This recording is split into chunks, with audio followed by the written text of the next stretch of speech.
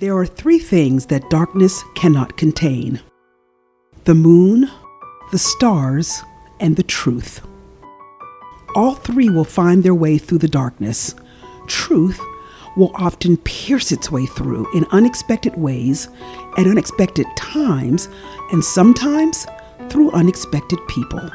Hello, my name is Lenora Halsey, and you're listening to Secrets of the Churched, Revealed to Heal.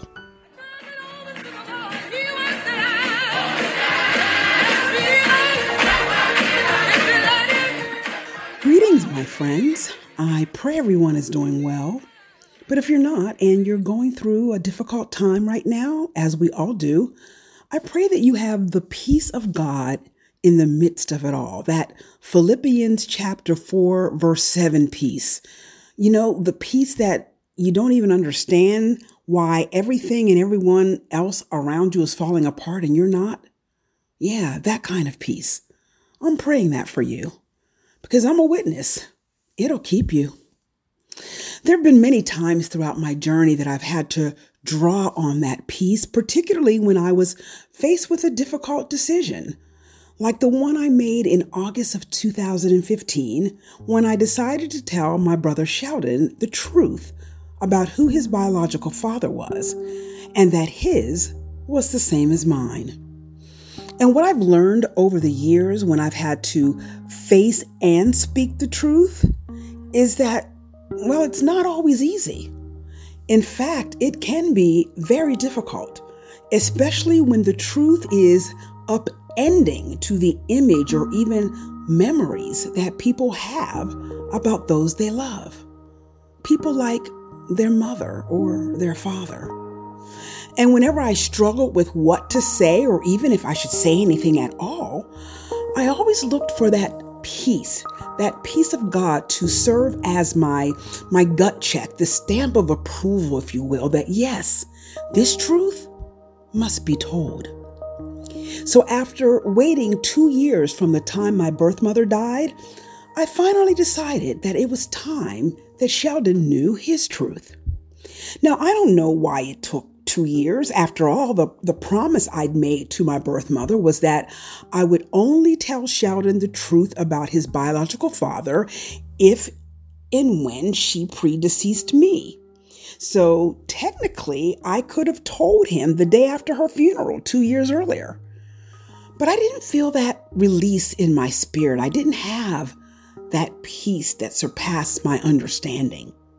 So I waited. Now, in the spirit of full disclosure, there were many times both before and after Marion died that I wanted to tell Sheldon and where I could have easily told him. I remember our first visit together when he came home from Germany back in 1990. Several times during his 4-hour drive from Pittsburgh to Maryland, I received numerous and even back-to-back telephone calls from my birth mother, begging me and pleading with me not to tell Sheldon what I knew. She knew that he had suspected that Herb was his father, and some years later, I learned that he even confronted our mother with his suspicions, on more than one occasion, in fact. And each time, she denied it. And now what she feared the most, that her decades-long secret, a secret that her own husband didn't know, she now feared would be exposed. And for the life of me, I couldn't understand why after all the years that had passed that she still wasn't ready or able to tell her son the truth. Knowing that it was this nagging suspicion of his, knowing that he, like me, knew that he was different. And the fact that Herb was his biological father was common knowledge to a lot more people than she realized. People in the church, people in their hometown, people in her own family. But that knowledge and that truth was being purposefully withheld from Sheldon. I didn't understand it. He had a right to know what was in his DNA, both physically and spiritually, just like I did. And the more she called me that day, the more tempted I was to tell him. I didn't want to keep living her lie, but I'd given her my word. And I was taught growing up, like I'm sure many of you were, that my word was my bond. So I kept her secret for 25 years. Another time when I was very tempted to tell Sheldon the truth was the day that I learned that Herb, my biological father, had died. I will never forget that day. It was actually one of the worst days of my relationship with my birth mother. It was the day when our relationship took a very sad turn, a turn that I'm not sure our relationship ever really recovered from, to be honest with you. It was during the Christmas holidays back in 2006. Now, what I haven't shared with you all yet is that I actually met Herb some 10 years earlier than this. So around 1996, 97. So no, you haven't missed any episodes of how that all happened, but suffice it to say that it's right in line with the rest of this dramatic and shocking drama called my life. So stay tuned. You'll be hearing that unbelievable story very soon. So I spent this particular Christmas holiday in the Pittsburgh area, visiting both my housey and my birth mother's family. Over the years, I really did this juggling act, trying to give both families my time. And so what I would customarily do, particularly during the holidays, was I would start by visiting with my birth mother's family, my brothers and my aunts and uncles and as many people as I could fit into one day. Because remember, this was a very large family. So a little of me had to go a long way. Now, I must admit, it was kind of nice to have two families to share the love and the gifts and not to mention the food of Christmas holidays. Shout out to the memory of my late Aunt Ruthie, who made the best deep dish, homemade, butter crusted apple cobbler you will ever eat. I promise you. Whew, yeah, it was nice. I would usually spend an entire day with this family. Rarely did I stay overnight. Then I would make my way down to the rural part of Western Pennsylvania where I grew up and where I still had family. Both of my housey parents were deceased by this time, but going there for Christmas, well, it was still, for me, like going home. On this particular holiday, and if my memory serves me correctly, I think it was Christmas Eve, my brother Sheldon did me the honors of driving me to my sister's house, which was about an hour away. In fact, it was Sheldon and his daughter, my mini-me, who took that Christmas Eve drive that would end up being one of the biggest road bumps of this journey. During the drive, Sheldon and I were just shooting the breeze, just catching up on what was going on in our lives and what was going on in the family. We started talking about a cousin of ours who herself was going through a pretty difficult time. And when I asked Sheldon when he had last seen her, his answer, his very matter-of-fact reply to this very simple question had repercussions and a ripple effect that he nor I could have ever expected. He said to me, well, let's see, the last time I spoke with our cousin was at a service the church held to honor the life of Pastor Herb. What do you mean to honor his life? As in a memorial service? I remember asking him. When Sheldon responded, yes, that it was a memorial service, to this day, I can remember that gut-sinking sense of dread that I felt as I sat in the passenger seat right across from my brother. All I could say was, are you saying that Herb died? Now, keep in mind, up to that point, I never discussed with my brothers who my biological father was. They didn't ask and I didn't tell. And you can be sure that my birth mother never told them. So imagine Sheldon's surprise when I literally burst out in tears after hearing that Herb had died. I remember him asking me, Lenora, did you know Herb? And somewhere between all of my sobbing, I said, yes, I knew him. But Sheldon knew there had to be a whole lot more to my reaction than just me knowing him. So he asked the question that perhaps he suspected all along. And that was, Lenora, was he your father? It was in that instant that I decided that I was no longer going to keep this part of my birth mother's secret, that I was no longer going to protect her nor my birth father from my truth. So I simply answered yes, he was my father. And let me tell you, it took everything, and I mean everything in me, to keep from saying, and he was your father too. Right there with his daughter, my niece, sitting in the back seat, I started to spill it, all of it. I felt hurt and betrayed, and like once again, someone else's secret and someone else's lies had kept me from knowing this important truth.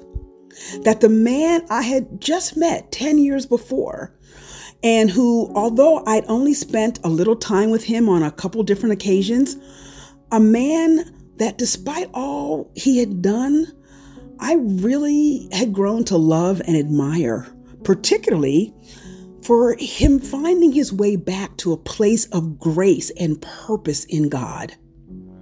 And now to find out in this random conversation that had nothing at all to do with him, to find out that way that he had died and that no one, not even my birth mother, had told me.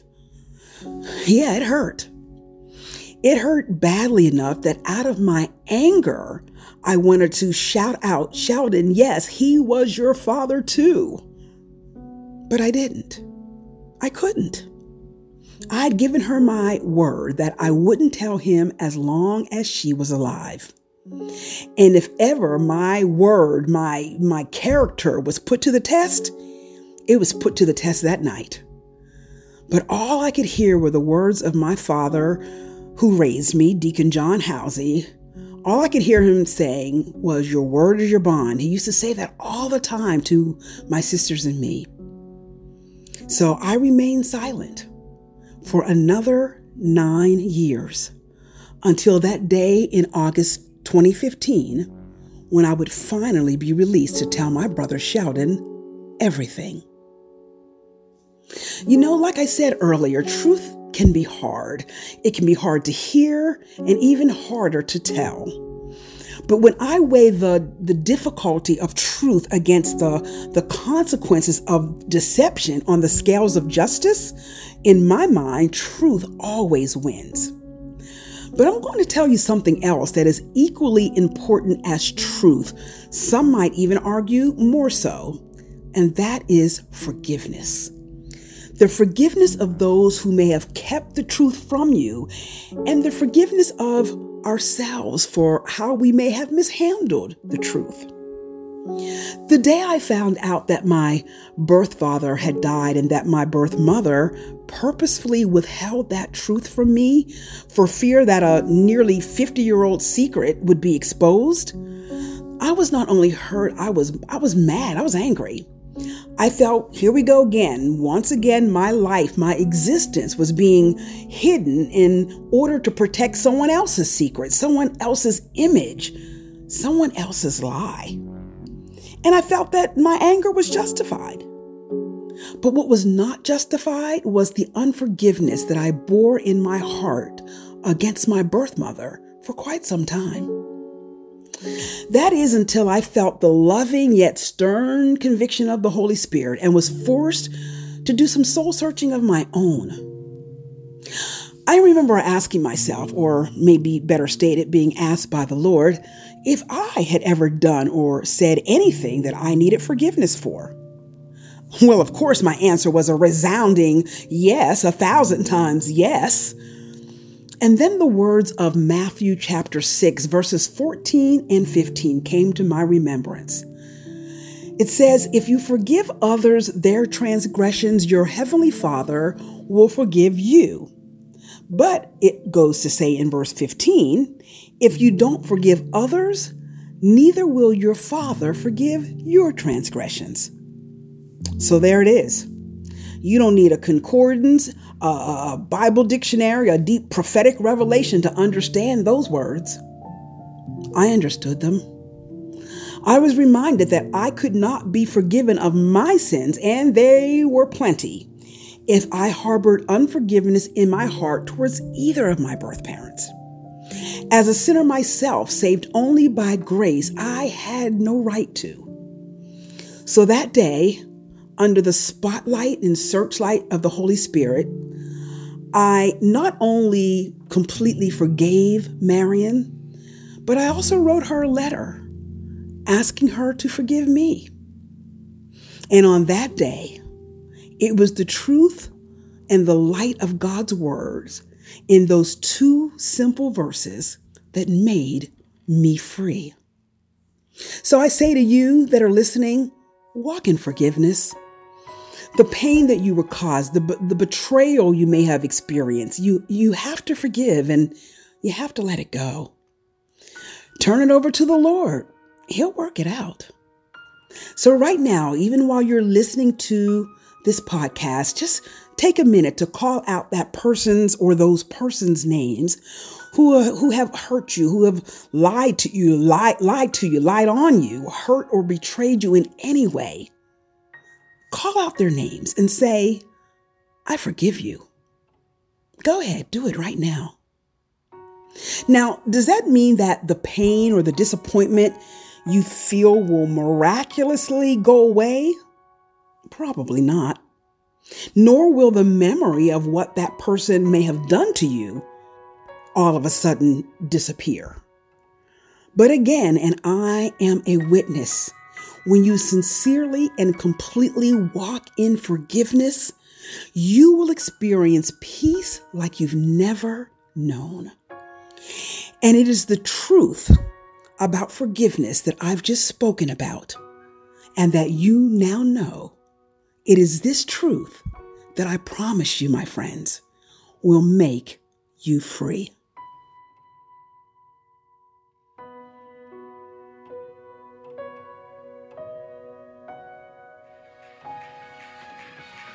You have been listening to Secrets of the Church, Revealed to Heal, a production of Be Inspired Global Media.